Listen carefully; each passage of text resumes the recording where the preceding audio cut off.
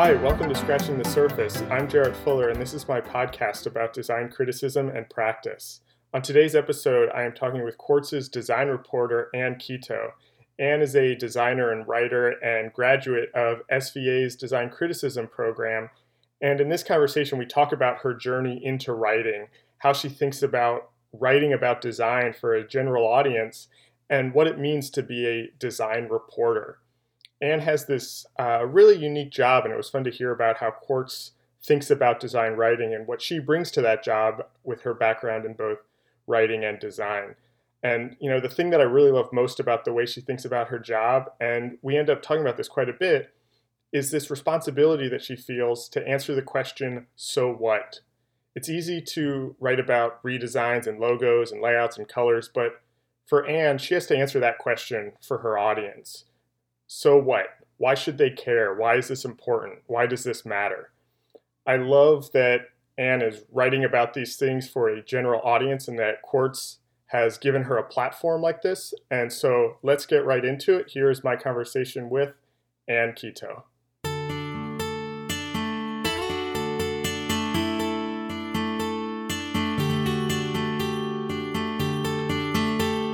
The thing I wanted to start with is I did some research on you before this, but it kind of only goes so far back. Yeah. Or anything about you online only goes so far back, and so I was kind of curious about your background and how you got interested in design and visual culture and that sort of kind of interest.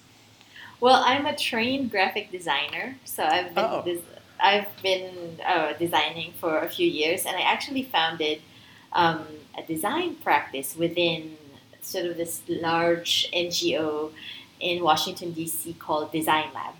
I still work there part-time, just sort of on a sort of like a management capacity, but that led me to, and so I had been a practicing designer, for several years, and as an art director, you sort of like form ideas and opinions about design, right? And you sit in enough meetings, as you know, meet with enough clients to sort of like piece together like the context and the solution, to I guess form a good opinion about design. I think.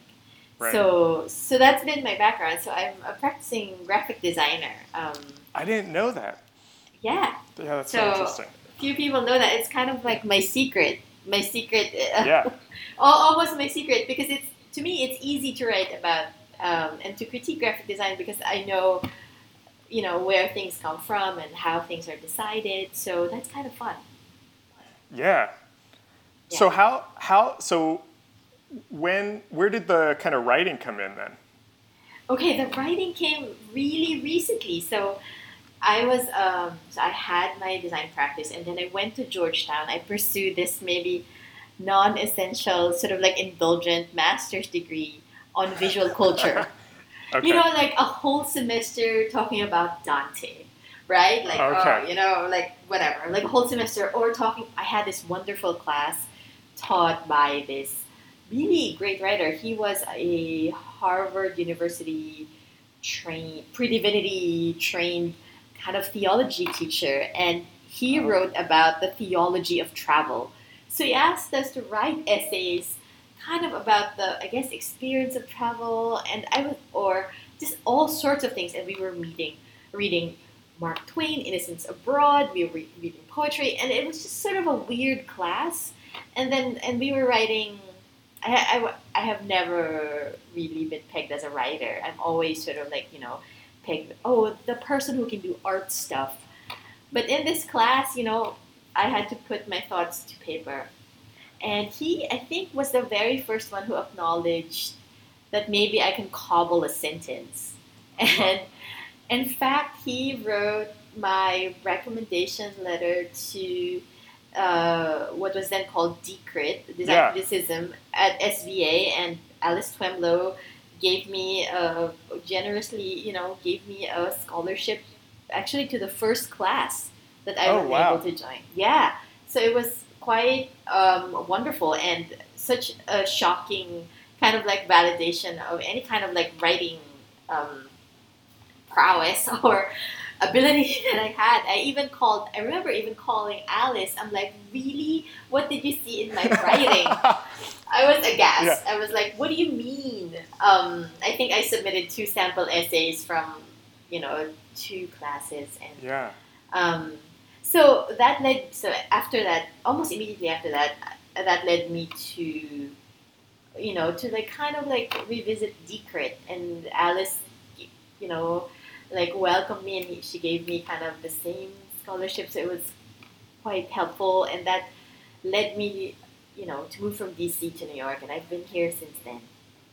Oh wow! So it's interesting because I only knew you as a writer. So to hear you kind of think that you never really saw yourself as that until recently is actually really interesting. I've only been writing professionally, I guess. When did I go? I'm trying to. It's ever since I graduated from Decrit. So I think I got the graduation date wrong. I think I graduated 2014, right? So, Okay. So it's only been like 2 or 3 years, really. Oh, interesting. And I don't know if you'll ask me about Quartz, but Quartz is sort of like the advanced kind of, kind of like practice, if you will, or kind of just catapulted me to this like field of journalism without really understanding what it was. So okay, I want to get to Quartz, but I have a couple questions before, because I don't want to lose the thread that we're on right now. Of course. What was... I'm curious about what it was like for you to kind of be a practicing designer and then to get this master's degree and then to go to SVA where you're kind of, maybe it's less practice and more criticism and writing and kind of thinking about it. What was that experience like, kind of that shift of perspective? Well, it's very funny. So Decrit was this rich program, and I think only in the middle of the first year did I actually realize that, oh, this is a writing program. I thought we were just going to read some things and talk about some things, but they really, asked us to like hone the craft of writing. It was, I thought, I think I just jumped in, and to be honest, shocked that like I even got any positive feedback on any sentence that I wrote. Yeah. It's quite like it was shocking, and I even probed the teachers who gave me A's. I said, I'm so sorry. This is not a jerky question, but like, what is good about this? And I just want to know. And no, it was quite shocking. Wow. I mean, you really just completely just fell into all of this by accident. Absolutely. My Quartz story is even a good one when we get to it. So. Okay. Well, I mean, I guess we're there next. I was curious, so you graduate in 2014. What were you thinking? Were you thinking at that time that you wanted to be a writer? Well, so I did this like heady thesis project on investigating the nation branding of the world's newest country, South Sudan. So I traveled there, and it was, I guess, very journalistic in some ways. I didn't really have background, but I thought, oh, maybe I can like think about doing a book. I was thinking, oh, there's no compendium on all national symbols, and why isn't there? I thought that would be a great side project, like to give to the world. And I thought, oh, okay, my mind is set there. And I think at that time, Works That Work, a magazine in the Netherlands that I love, like asked me to recap my thesis, and that was fun. So I go, okay, my first foray in magazine writing. So that was fun. But I thought I would dabble in writing, and maybe and from Decrit I had learned to write long form, so anything longer than 3,000 words, like kind of like these like essayistic kind of like fully described, fully researched stuff. So I thought, oh, I could maybe do that as a hobby sometimes. To remain, I think writing makes you curious about the world around you. And Yeah. it keeps you honest because you have to investigate the details and the facts. So I thought that was really thrilling.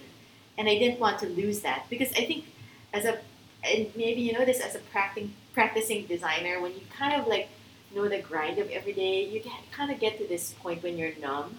It's like, Yeah. oh my gosh, like another logo. I know how this is gonna go. Another thing. Yeah. Yeah. So writing was completely new, completely strange. Again, like I'm still, you know, I have no style. I'm like thinking about what I have, like to this day. So Oh, I think interesting. that keeps me alert and curious always. Um, so yeah, that's how it was.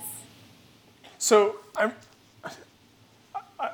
have a question that makes me think of a question. I'm not exactly sure how to phrase it, but Yes, just ask it. you know, what's how do you see how is the process of writing for you different than your design process? Well, the hmm, I mean, and the reason, I'll yes, set up a little bit. The reason that I asked that is I thought it was really interesting how you said that writing, the act of writing, makes you kind of more curious about the yes. world, and I totally see that, and I also see that as a designer also. Mm. Um, So and um, maybe I yeah, can put it this way. So after years of kind of like designing the same thing and working with the same clients, oh, I I see. think you kind of know how things are going to go.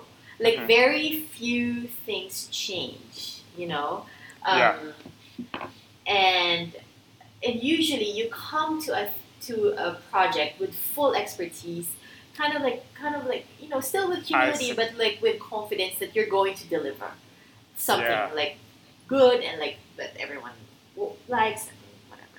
But yeah, with writing, for me at least, and maybe at some point I'll know the answer. I don't quite know where it starts. Sometimes it starts with a hunch. Sometimes it starts with a phrase that I heard in a lecture. Sometimes it's ah, from a pitch that I receive via email. So the beginning is usually kind of like curious. right. Um, and then um, and because I have no, I guess I never went to journalism school. I kind of like have no set templates for writing. Sometimes I write in the first person, which I kind of loathe because I only do it when it's kind of like a really juicy first person story. Right, But right. like I have kind of like no template, so I don't know the beginning. I don't know if I'll be funny or like acerbic Uh, or so all those yeah, things. I feel free and curious, and also writing for a news organization, super responsible because it's yeah. not just an audience of a few, but an audience of many. So all those things. That's so interesting. That also like sets up a bunch of the next questions I had. So let's talk about quartz. Okay. Um, how did that happen?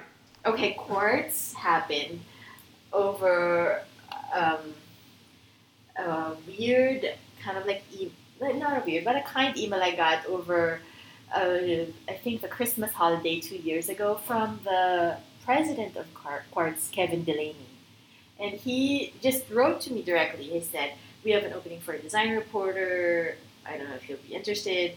And I was like, um, I don't know what.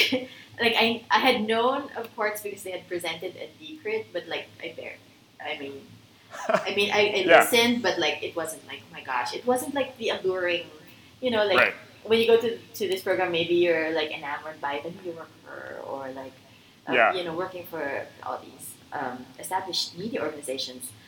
And then he emailed me, and then it took me like a couple days to respond, and then Alex had to follow up with me, and she says, "Dear Anne, did you get a message from Kevin? yeah, Maybe you should look at it."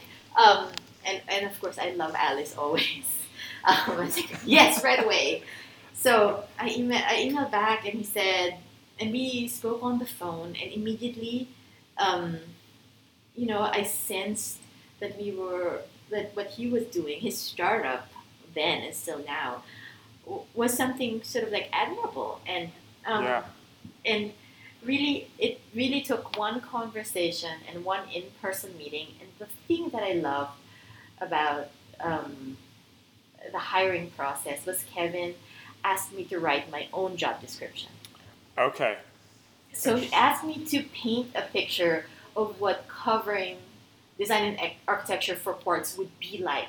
He asked me, he says, draw up a one-pager, describe your role, and describe what stories you will take on and what stories you won't take on. Oh, wow. And that really sort of like, and he says, I'm sorry to give you some homework tonight, but it's clarifying for both of us. And that happened, and immediately, I signed on. Yeah. And meeting him in person, this sort of, Kevin Delaney used to be the managing editor of the Wall Street Journal and a lover of design and fonts. And I'm like, yes. Interesting. Okay. Like, totally. It was great. For a long time, I had been part-time with Quartz because I wanted to, still shepherd the design unit I started. I had asked Kevin, well, I have my own startup and it's quite successful. Why should I join yours? And he had some always great answers for me, and always has encouraged, my thinking and my curiosity. So I'm still here, and it's different and great every day. Yeah, that really is actually kind of an amazing story. You're the first. They didn't have a design reporter before you, right? They did. Oh, okay. They did have a design reporter before me, but I think he had I don't know, he had resigned because of visa issues or something to that effect. But and he said he had posted the position over a few weeks already, and he reached out to Alice. Okay, so I mean I think it's really cool that he asked you to write the job description, basically. Because that was actually something I wanted to ask you about. It's like what did Quartz expect from you, or like, what were you thinking going into that job that you were going to write about? I'm wondering if I can pull it up. Well, let me see if I can actually pull up really quickly. Oh, cool. Let's see. He asked me to write a memo. So I think I said,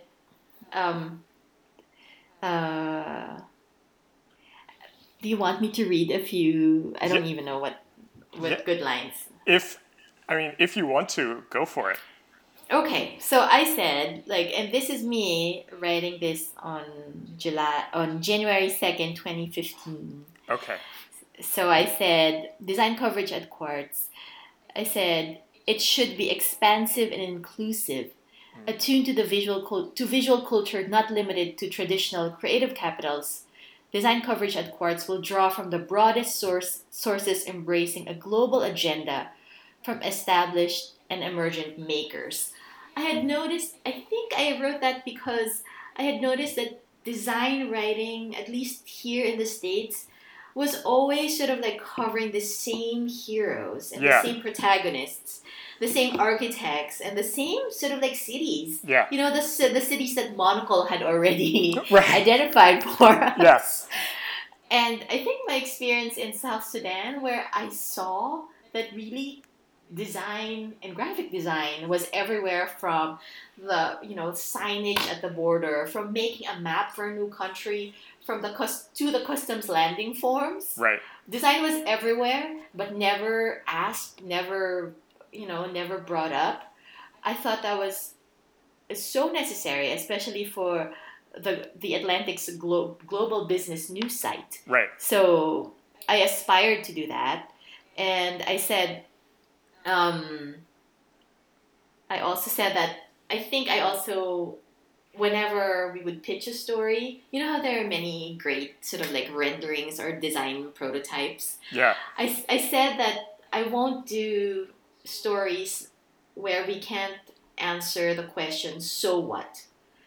Because there are so many entertaining, oh my gosh, like a seahorse-shaped lifeboat emerged in this But it's a rendering, and I'm like, so what? Right. What kind of world order does this sort of like underline or append?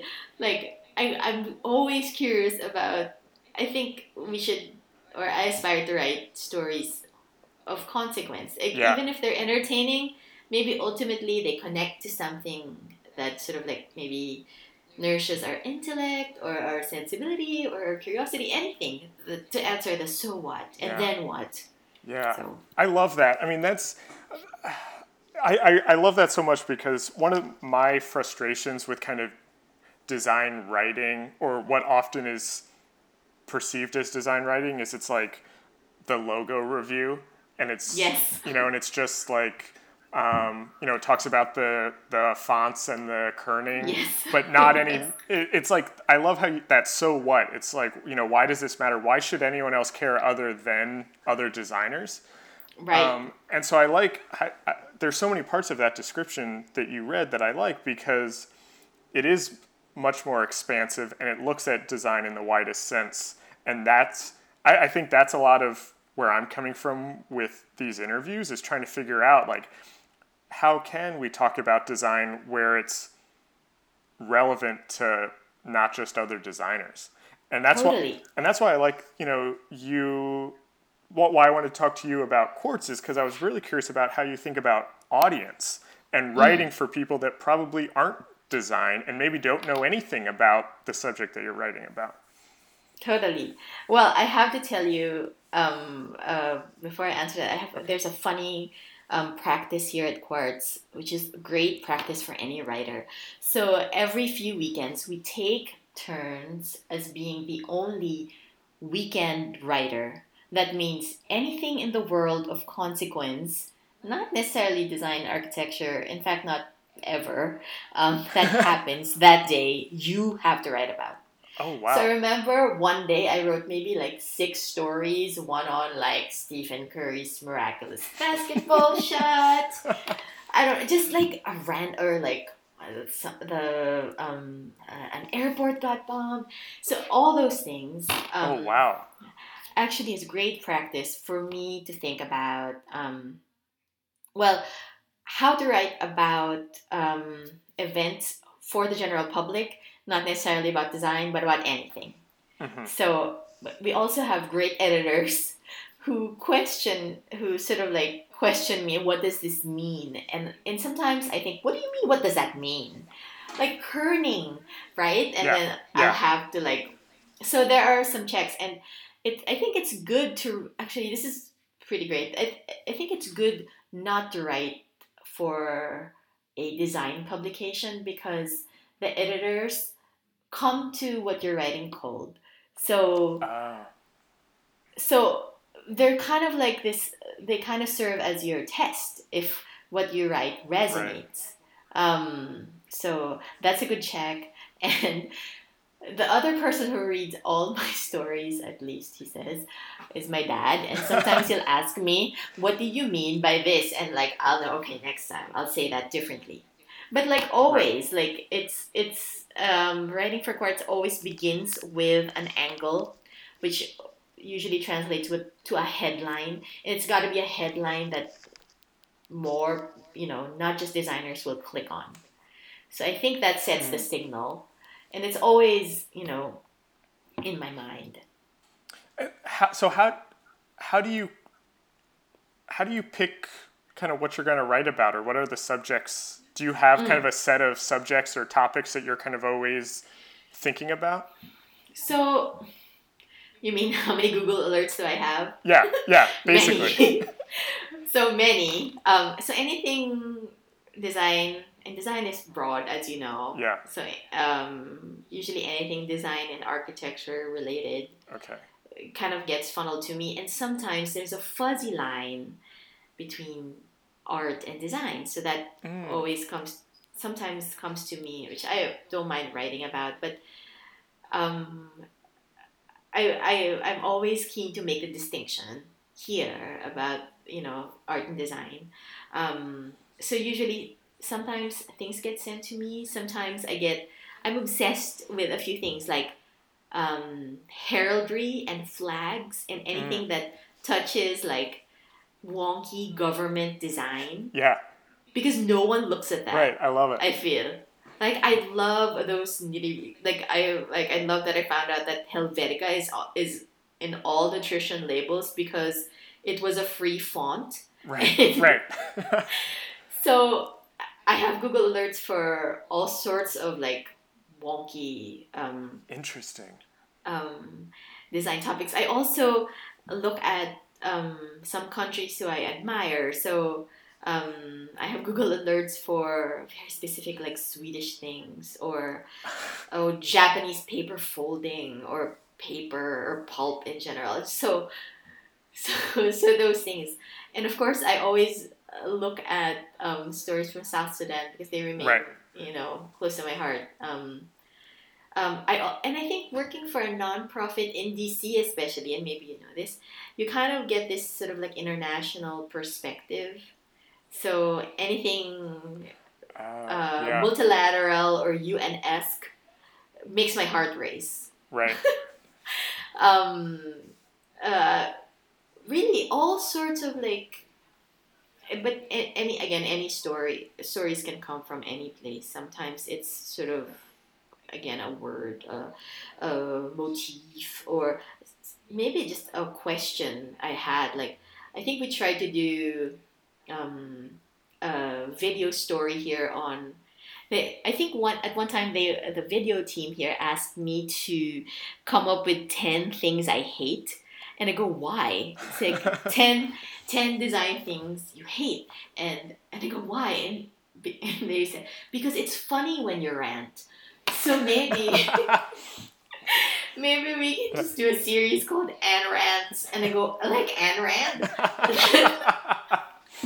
I love it. So, I'm like, I could go on, like, elevator buttons, whatever. So, and I think we filmed, like, a prototype of a elevator button, like, rant, and I go, I don't want that, because, okay, this is the thing. I think design writing is, as we said with logos, is more than about ranting. Sure, right. You can be funny and ranting, but, like, answer why that's so. Right. Why, right? Yeah. I mean, it's all these sort of like self-appointed art directors online, I think is pernicious to the practice of design. It's just tell me why, put that in context. So I didn't quite want just a ranting video. I kind of wanted something that makes you think, or maybe even if I don't answer, it just makes you reconsider the built world around you. Yeah. So yeah, there are enough internet critics out there, I thought. I have a question about, on Quartz's website, your title is listed as design reporter. Yes. And so I'm curious, this is a two-part question. One, what does that title mean to you? And then two, how would you describe your writing for Quartz? Like, is it journalism? Is it reporting? Is it criticism? Is it commentary? So design. I take the design reporter role as I see that as anything. Two parts. So anything that happens in the design and architecture world of consequence, meaning we can answer the so what or this leads to something, I must write about. Okay. And then the flip side to that is when a world event happens, like Brexit or the Trump elections or a terrorist attack, it's incumbent on me to think of a design angle. Like, what was the architecture of the airport like? Was it vulnerable? Is there a story to tell there? Like, so I'm looking at world events and viewing it through the purview of design and architecture. That's what it means to me. That's really interesting. I mean, that was one of the reasons why I wanted to talk to you, is because I thought that title was very curious, because you don't see people called design reporters very often, if ever. I can't, off the top of my head, I can't think of anybody else with that type of title. I don't know, really. I mean, it's very funny. Like, also at Quartz, it's sort of like I think a given term for an obsession or a beat we're assigned, but yeah. we're free to and encouraged to write about things we know and are keen about. For example, I grew up in the Philippines, so I've written a lot of stories about our also controversial president. So so when they at Quartz, they kind of like try to get to know every a writer, not just from their role, but from like all their passions and like interests and hobbies. And usually we get sort of asked to write about them, which is quite fun, sort of like a step out of your routine. Yeah. It's interesting. I was just reading just earlier today about the Istanbul Design Biennial that Mark Wigley and his wife, whose name I just forgot, Beatriz Colomina. Yes. He has this great quote, or they said this thing around the biennial that you can't escape you can't escape design anymore. The world's been covered in a geological layer of design, is I think how they said it. That there's no way to escape the influence of design in the world anymore. And I think that's interesting to hear you kind of talk about world events and finding a design angle on them, or how design maybe influenced them or played a part in them, or was changed by it. So my question is, do you see I don't know the word, do you see like a responsibility to educate your reader about design and design's effect on the world? Yes. Actually, to answer your other question that I didn't answer. Sometimes my writing is journalistic. Sometimes it's commentary. Sometimes it's critical. I think all those they encourage. I do feel a great responsibility. Want to explain when something happens, explain a logo, why that's so, whatever. But also to put them in context. Yeah. To put them in the right context. This is one thing that I do, and I don't think I think some writers still do. I try to get an original quote. So whenever, like in internet journalism, you're expected to write fast and plenty. But I always try to get to the creator or the source. I think I owe it to the reader and the creator not to aggregate so many sort of, and he said to what, and God knows what questions he was asked. So I want to sort of like, I think it's my responsibility to report or to give a forum for the creator and kind of present his voice in the most sort of pure way. Right. And to the reader, I have to make it understandable, I think, and I have to put it in the right context and bring in references that further understanding. And my colleague here is saying, sometimes your writing has too many details that we don't need. And I'm like, okay. So, so sometimes it's that, but it's really to that goal of kind of like when you're meeting a friend, you're like, oh, look at this table. This is designed by who? And he also designed this. But yesterday in another life he was this. So it's kind of like just to give all the context. But I guess sometimes I fail. Give too much. But yes, I feel great responsibility to do that for sure. I want to talk a little bit about just kind of design criticism in general. And your kind of thoughts on that. Yes. As somebody who is, I feel like you have you might have two unique angles on this, or a point of view on this. And one is being someone who writes about design for a publication, and then also being someone who went to graduate school studying design criticism. I guess I have two-part question here. What do you think of kind of the state of design criticism today, and then the second part is kind of like, what do you see as the role of design criticism or design writing? Well, and this is just from my opinion, and maybe from the limited things I've read. I think there's preponderance of armchair design criticism. Mm-hmm. Kind of like stories written from press releases, or maybe Right. even cursory phone interviews with a creator. When you were asking that question, my eyes actually landed on a part of this Quartz job description that I wrote. Oh. And I said, design coverage at Quartz will be first person. As much as possible, reporting will be done on the ground. Critical design coverage will not be from the balcony, but from the mosh pit. Ooh, I love that. So, so I love the mosh pit Yeah. purview. Yeah. So one of the courses at SVA was really a reporting course with Steve Heller, where you may have heard about this. It's called a No Google Design or Design Research course, where we were not allowed for a full semester, not allowed to access any databases or Google but we have to literally take the subway, go to the source, and ask about things. Oh, wow. And that mosh pit mentality, I think, adds color to writing, adds humility, and adds sort of like historical, political nuance to writing. That's what I aspire for. Like, kind of like reporting from the mosh pit.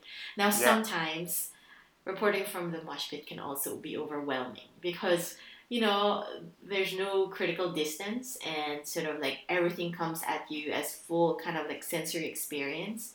Right. So it's kind of like a balance of that, I think, that maybe I strive for. I mean, that actually kind of sets up a little bit of what my next question was. I just have a couple more questions to wrap it up. But my next question was, what type of design writing, and you kind of answered this already, but what kind of design writing interests you or would you like to see more of in the world? I would love design writing from first of all, from places we have never heard about. And that's a great answer. Like, I do, and it doesn't need to be foreign terrain. It could just be the Department of Education. Like, I don't know. It could just be really like from places and desks, and like aside. There are so many designers we don't know about, and some of them are secretaries really designing forms that eventually get multiplied a million times and becomes custom landing forms. But like, I would love to hear about those people, and I would love to hear their stories and their thinking. This is a question that I've started kind of asking all of my guests. Yes. What are the subjects that you think designers should be talking about kind of critically right now? Right now, especially at this time, I think designers should think deeply on their role in American political life. Yeah. Maybe.